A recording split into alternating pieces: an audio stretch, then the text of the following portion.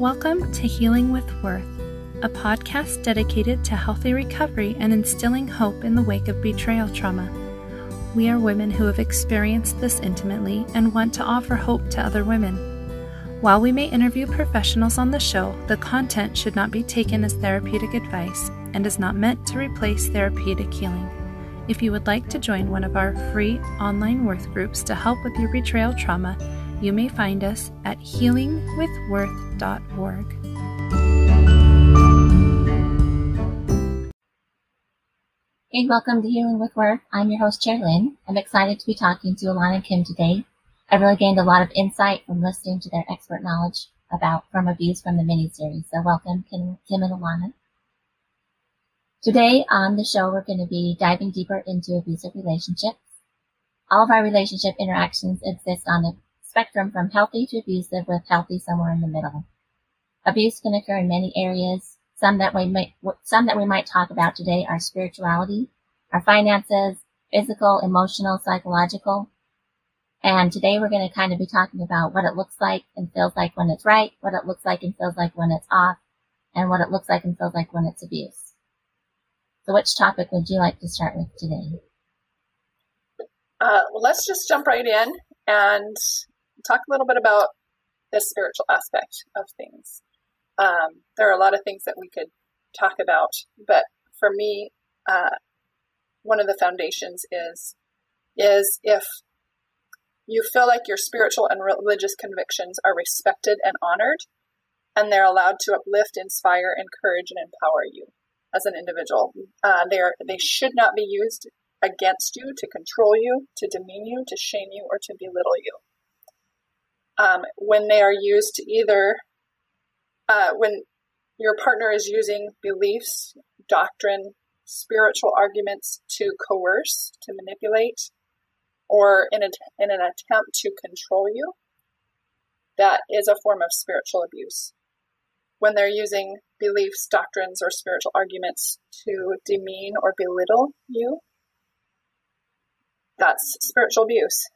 Or when they're restricting your ability to practice spiritual activities, attend church or other religious services, that is abusive.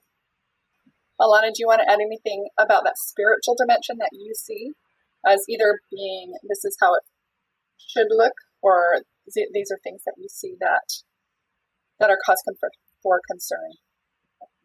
You know, as I listen to you give these different examples, the thought that went through my head is I can see how this can be really confusing to somebody, of questioning, is this spiritual abuse or is this them just having an opinion?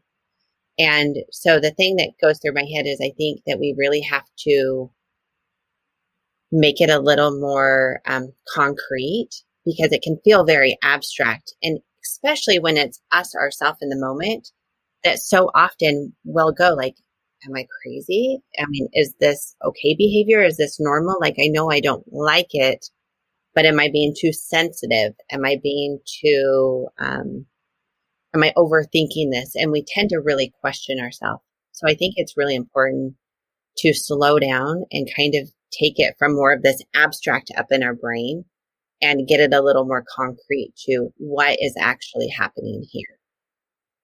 And so I like that you gave these different areas of like, if they are preventing me from expressing my religion or living my religion in a certain way, that is controlling, and that control definitely can be abusive.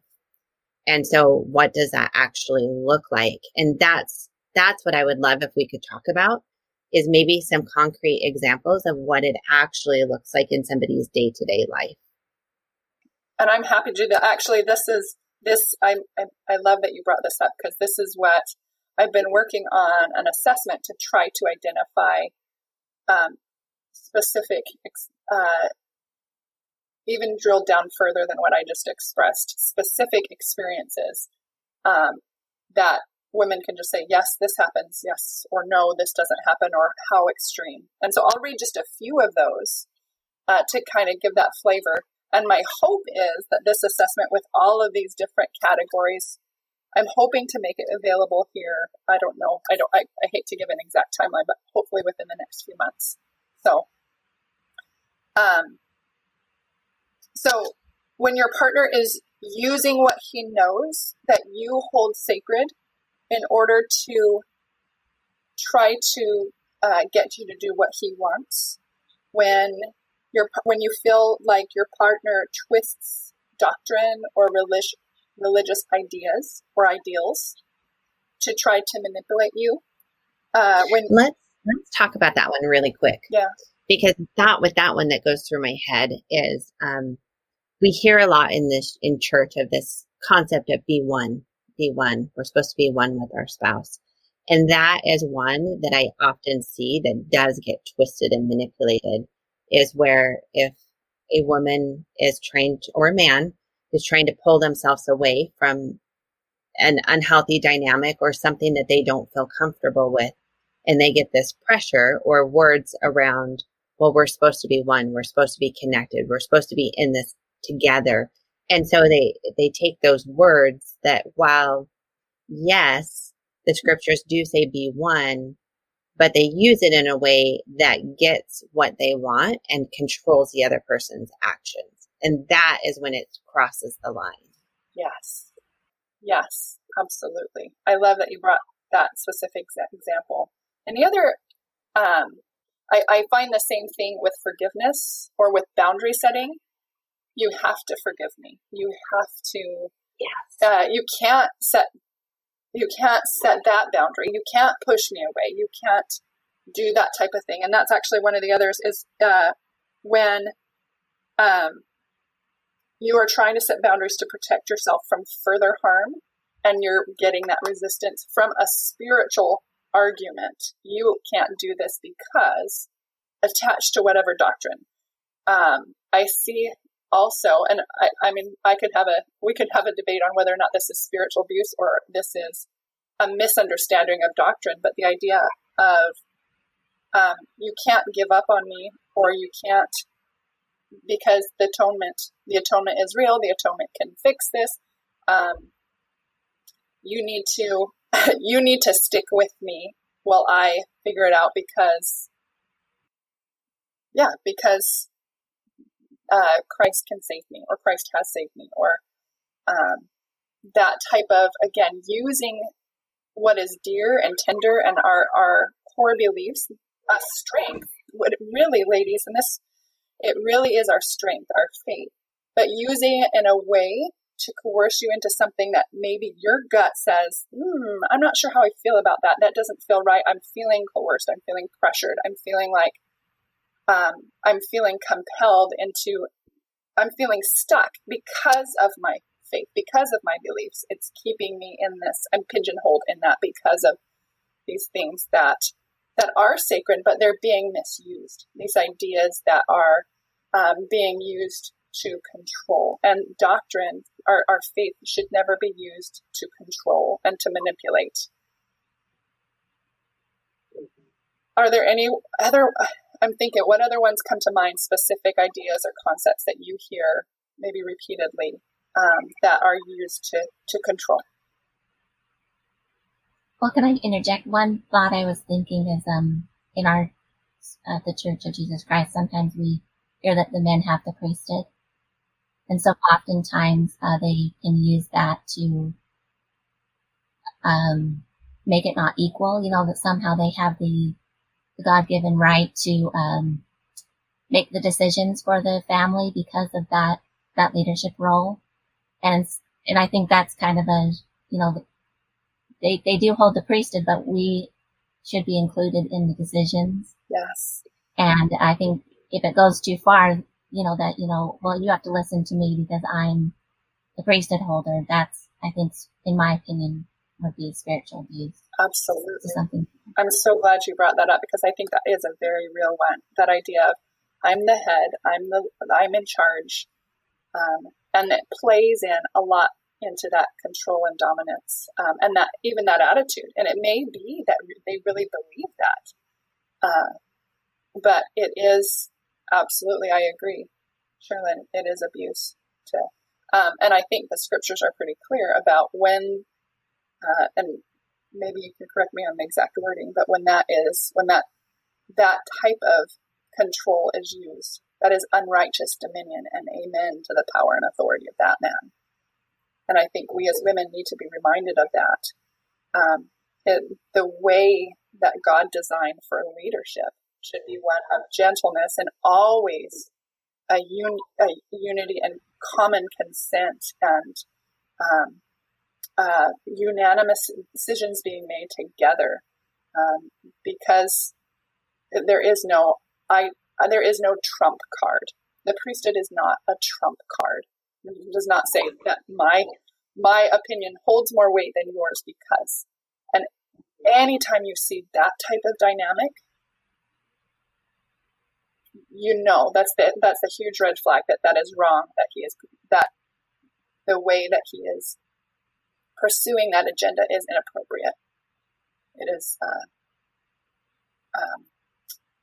What was the word that I just used? Unrighteous dominion. Unrighteous dominion. Thank you, Sherilyn. Yes. Well, another one that's kind of in the gray for me that might be confusing was when my husband was excommunicated, we had to reshift, and so I feel like that may not necessarily have been abuse, but I feel like it was definitely a very challenging time to try to readjust to like what are the new roles now that he no longer wants to participate in spirituality. And so I felt like I was always wondering what, because he didn't want to practice. And so, those are some of the things that you kind of mentioned. And so I do think it is kind of very confusing to know what is abuse, what is healthy, what isn't healthy. And so, I don't know, that's just kind of my experience. I don't know if you have any thoughts about that. But one thing that I keep thinking about as we talk is how do we recognize it and how do we kind of sort through it? And I think one key thing is when we're spending time alone and we're processing it and we're talking to God and we're praying about it and we're coming to these answers for what feels right for us. If we get these answers and then we go to our spouse and then we try to voice them and we end up more confused and spinning and then all of a sudden going with what they feel, which contradicts what was our truth only maybe hours before, that's a huge red flag that something is happening in the dynamic that may or may not be healthy. Most likely is not going to be healthy. Because if we're getting our answer, we're getting our truth, we're anchoring to God, and we're having clarity, and then we go engage in this conversation, and all of a sudden we're confused and spinning, something happened. And so sorting through that and trying to figure out what happened can then leave us really confused. So I would suggest of really paying attention and getting our answers for ourselves before engaging, because that will help us be able to see what is the process that's happening between us and our partner. Really like looking at those patterns, looking at the dynamics of what happens between the two of us. Because with all of these different types of abuse that we talked about over these different weeks and we'll continue to talk about, the content of what the discussion is may change, but oftentimes the process is similar. That there's these patterns happening, and really trying to hone in and figure out what your patterns are is going to give you a lot more information than looking at this surface level content that keeps showing up. I think what you said is really powerful. And I think that's a great way of expressing that, and a very common phenomenon where if you have clarity before a conversation and then you enter into that conversation and you leave with a sense of confusion and disorientation and what just happened and I don't have that clarity anymore, then most likely there was games being played, word games, or some sort of manipulation to use that. When you go into a conversation with somebody who is kind of an open book, who is willing to listen to what you have to say but also is equally willing to share their perspective and their thoughts and then they're adding to, they may add different insights, they may add different perspectives, but they're not going to take away from that clarity. They may add, well, let me say that differently. They may add a way for you to see things differently, but they're not going to create a sense of confusion and a cloud. I think of it as a cloud of that disorientation of what, I don't really know what just happened. And that physical experience is a really big sign that there was that some sort of manipulation or something that went on in that dynamic. And I think it takes time for us to identify what, like you said, those patterns of interaction that go below the content. It's the pattern of communication. And but that first initial sensation of, I feel more confused, I feel disoriented, what just happened, I don't know. That's the sign to look in deeper, that there is something there.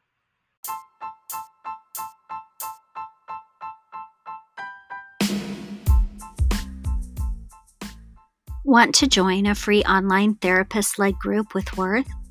Head on over to healingwithworth.org to enroll.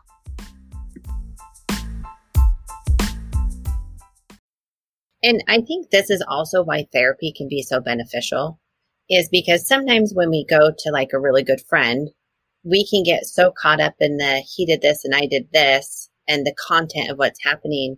But when we go to a therapist and they're trained to kind of look beneath all that, and they can see those patterns and they can help us sort through it a little bit better, because they don't emotionally get caught up in all of this surface level things. So we can show up and we can throw all of these puzzle pieces on the table and go like, I don't know what to do with this. And they have the insight that they can help us begin to start putting some of these pieces together. Yeah, I think if you're talking about something and then they start to communicate in a way that's hurtful or threatening or insulting or demeaning, I think that's moving into I think we've kind of talked about like communicating healthy communication, and then maybe kind of in the middle communication. But if they ever start to threaten or like, I'm going to divorce you, or, these kind of things, I think that's what, in my opinion, would be moving into the abusive spiritual, I'm the priesthood leader, we need to do this. Those are that's the kind of talk that is a real red flag, in my opinion, for abuse, so. Yeah. Definitely. And you'll see in a lot of these categories, you see what I call a coercive control. They can use spirituality to control or to coerce. They can use finances. They can use sexuality. But that same type of, the means may be different, but that same trying to pressure, or they can find ways of being demeaning and belittling. They can use spirituality to demean and belittle you. You're not good enough, you're not worthy, this is sin, or whatever. They can use that language to kind of demean you. They can use your sexuality to be demeaning and belittling of you. They can use emotions, some form of emotional abuse. So oftentimes for people who are very abusive, they target in on what either where your values are. So if you have a really strong foundation in a faith, or your weaknesses, even your strengths, they learn what they can about you, and they use that. They kind of use that, their knowledge of you, to individualize the coercion on those messages. So you'll see that theme through all of our different categories. One thing I think about is, just like with feelings, how nobody can tell us how we feel. That is uniquely ours, and that is ours to own, and nobody can come in and say, you feel this way. We have our own feelings. And I think about with our spirituality, that it's very similar to that, is what we experience spiritually and how we see the world through that spiritual lens. Nobody gets to tell us for us what that looks like. And so if somebody is trying to tell you specifically of you believe this way, or you think this way, or you feel this way, that's an area where they don't get to do that. They don't get to have that say. And if you find yourself in that type of situation or a relationship where people are telling you how you feel, I would strongly encourage you to take some time and make some boundaries around that. Where the boundaries would be is other people do not get to tell me how I feel. And if they do, I will not continue that conversation, or I will no longer engage in that conversation because my feelings are mine to own. And my spirituality is mine and mine alone. It's between me and God. Yeah, I love that. I also think that when you not communicating too, like sometimes I would go and say, hey, I want to discuss this topic. And then my husband would say, well, I don't want to talk about it. So I think that's kind of an unhealthy relationship. But that's it. Instead of telling me what I feel, he was just not wanting to engage. And I felt like that was unhealthy and I needed to set some boundaries around that. So I feel like, you know, I've had that experience too where he wants to tell me what, you know, how to feel, or he doesn't want to talk about it at all. You know, and then when we got in recovery, then we can talk about these issues and respect each other and listen. So, yeah, I totally agree with that. Yeah. I think, Sherilyn, if we can spend a minute on what you said, because I've heard a lot of confusion around what am I allowed to do as far as setting boundaries around communication. And sometimes women find themselves in that place that you just described. Of there are things that we need to discuss that are important, and I can't. There's a wall there. And at the same time, sometimes women find themselves in that place where they want to create a boundary, saying, "I'm not going to discuss these things with you right now for certain reasons, for my own safety, because it always becomes I'm not ready," or whatever it is. So, is there appropriate? I'm going to actually ask Alana. I have my own opinions about this, but you always say it way better. So when is it appropriate to put boundaries around, I'm willing to talk to you about these things, or I'm not willing to talk to you about these things for this time period? Because sometimes the message women get is you're not allowed to take things off the table. You have to engage with me in a conversation with these things, about these things.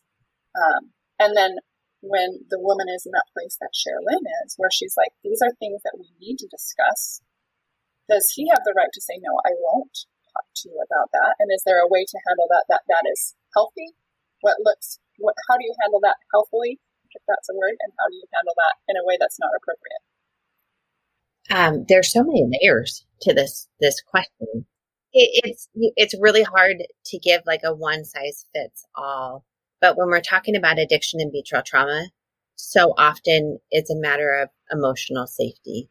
When a woman has gone through so much trauma, or a man has gone through the trauma of betrayal, there has to be safety recreated in the relationship. That foundation of trust, that foundation of safety has been often obliterated. Did I even say that word right? That foundation of trust and honesty and transparency, all of that has been shattered. And so with that, as we're trying to rebuild, we do need to move forward cautiously, and there needs to be that safety created. And a lot of times women feel like they lose their voice through trauma. And so there's all of these different levels that need to be put into place. And so we kind of tread carefully moving forward and creating that safe place for the woman. And so when we look at it from the other side, like there are some men who will say like, well, you have to talk to me, you have to engage. Well, if they're engaging in a way that is creating safety, then often I see that the women do want to engage and they are trying to engage. When the safety is not being created, that is when we encourage you to step back far enough to where you can create that safety for yourself. Sometimes, though, it will get switched the other way around, where men will start to use the same verbiage for themselves. You're not creating safety for me because you're disengaging. or you're not doing this for me because you're not having these conversations. But because of how the power dynamics have shifted through the betrayal, there is a season where we are giving her more of this power and this voice to create this space for her to heal. And for some men, that's very difficult, because what we're asking of the men is, or the woman in betrayal, but we're asking the person who has been the offender, we're asking you to take a role of humility, to take a role of creating that safety, to take a role where we're stepping down from the power that you may have had previously, and it's about creating the safety for her. But that does not come easily, especially if you've lived with years of addiction and years of having, a lot of times addiction breeds more of a selfish mentality. And so sometimes it's really difficult to step into this all new role, which feels very suddenly. I like that a lot. There's season and that shift of power. They're so often with addiction that all of the emphasis and the resources and it is put on, or is shifted towards the man, and he has the energy and the resources and the control, the power in the relationship, and shifting that back, not exactly to center, but shifting it even beyond center to give her more of that, to give her the resources to heal, to get back to, and then have that come back to kind of that middle where they share that power again. And I think safety is the key. And so when a woman has a boundary around, I won't discuss these certain things, and the intent is, is her safety, that is absolutely appropriate, and allowed to do. And if you're receiving the message of you can't not talk to me, you have to talk to me, that's not appropriate. You are allowed to set those boundaries. And I think bringing it back to, yes, this is a season, and there will come a day that for the relationship to heal, both people will have to come to the table, and both people will have to communicate, and both people will have to give. And absolutely, that is part of the healing process. But what I see a lot of times is the pressure to do that before the woman has significantly healed. And it's the pressure to come back to that middle ground too soon. And the consequences of that is if she gets pushed too soon, then she'll get triggered even more and then have to disengage sometimes even further than before. So if we can let her heal at the pace that she needs to heal, which is often much longer than she wants and much longer than he wants, because healing is messy and it takes a while. But if we can give her the space and the time to heal at her pace, then by the time that she gets back to the center place where she's coming to the table, both of them tend to have more stability. Yeah, I in my experiences, when we were kind of enmeshed like that, through spirituality, it took a separation where I had to become more individually stronger, and I had to listen and act to the things that the Lord was telling me, even despite whether I felt like it was going to be received well. And then we kind of we individuated from each other spiritually. And then I feel like what you're saying is that eventually we came back together. Now, Reston isn't necessarily a member of the church, but it's no longer a power struggle between us anymore. It's like, I accept the fact that I accept that he doesn't want to be a member. He accepts the fact that I want to be a member. And we've now agreed that we can value each other for who we are, even though we haven't come to our happy ending of, resolving that, totally. But we've now come to a place where it's safe for us to talk about those issues. And I feel like we would head in a direction where in a different season, we would unite around that topic. So I really appreciate and agree with what you're both saying. It makes a lot of sense. So. And I love the two words you used is respect and safe. Those two things. should be part of every relationship, is respect for each other and safety in the relationship. Yeah, they go together. Yeah. If I could leave any one thing with women on this topic, is the importance of really taking the time to figure out for yourself what you believe and where you stand, and get anchored with God so that your truth, your spirituality, your connection with God remains your own. And then ideally, you have that partner, just like Cherlynn said, that respects you and creates that safety.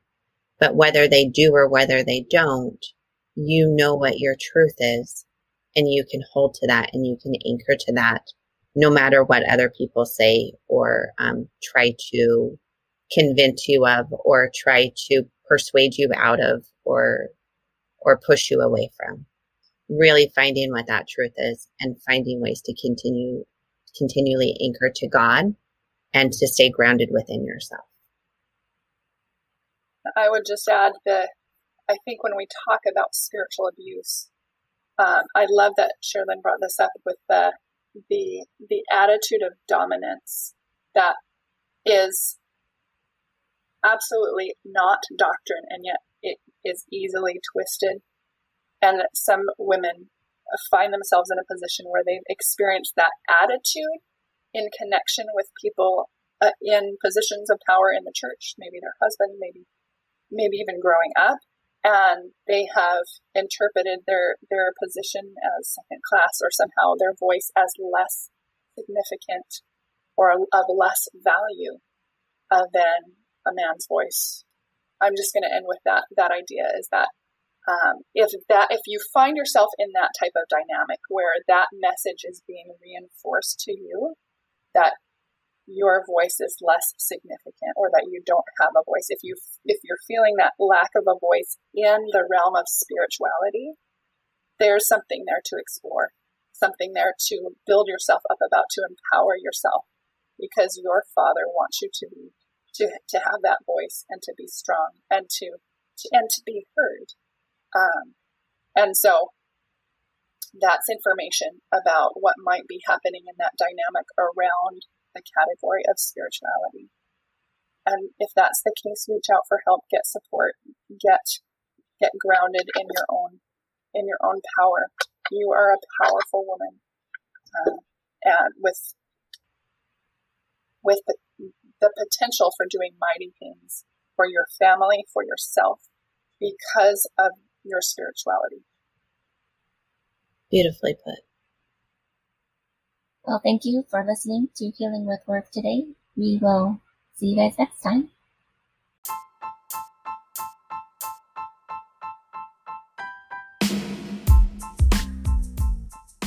Thanks for joining us this week on Healing with Worth. Make sure to visit our website, healingwithworth.org, to enroll in a therapist-led support group or to check out our blog. If you found value in this show, we'd appreciate a rating on iTunes or wherever you may listen, or simply tell a friend about the show. Be sure to tune in next week for a new episode, because you are worth it.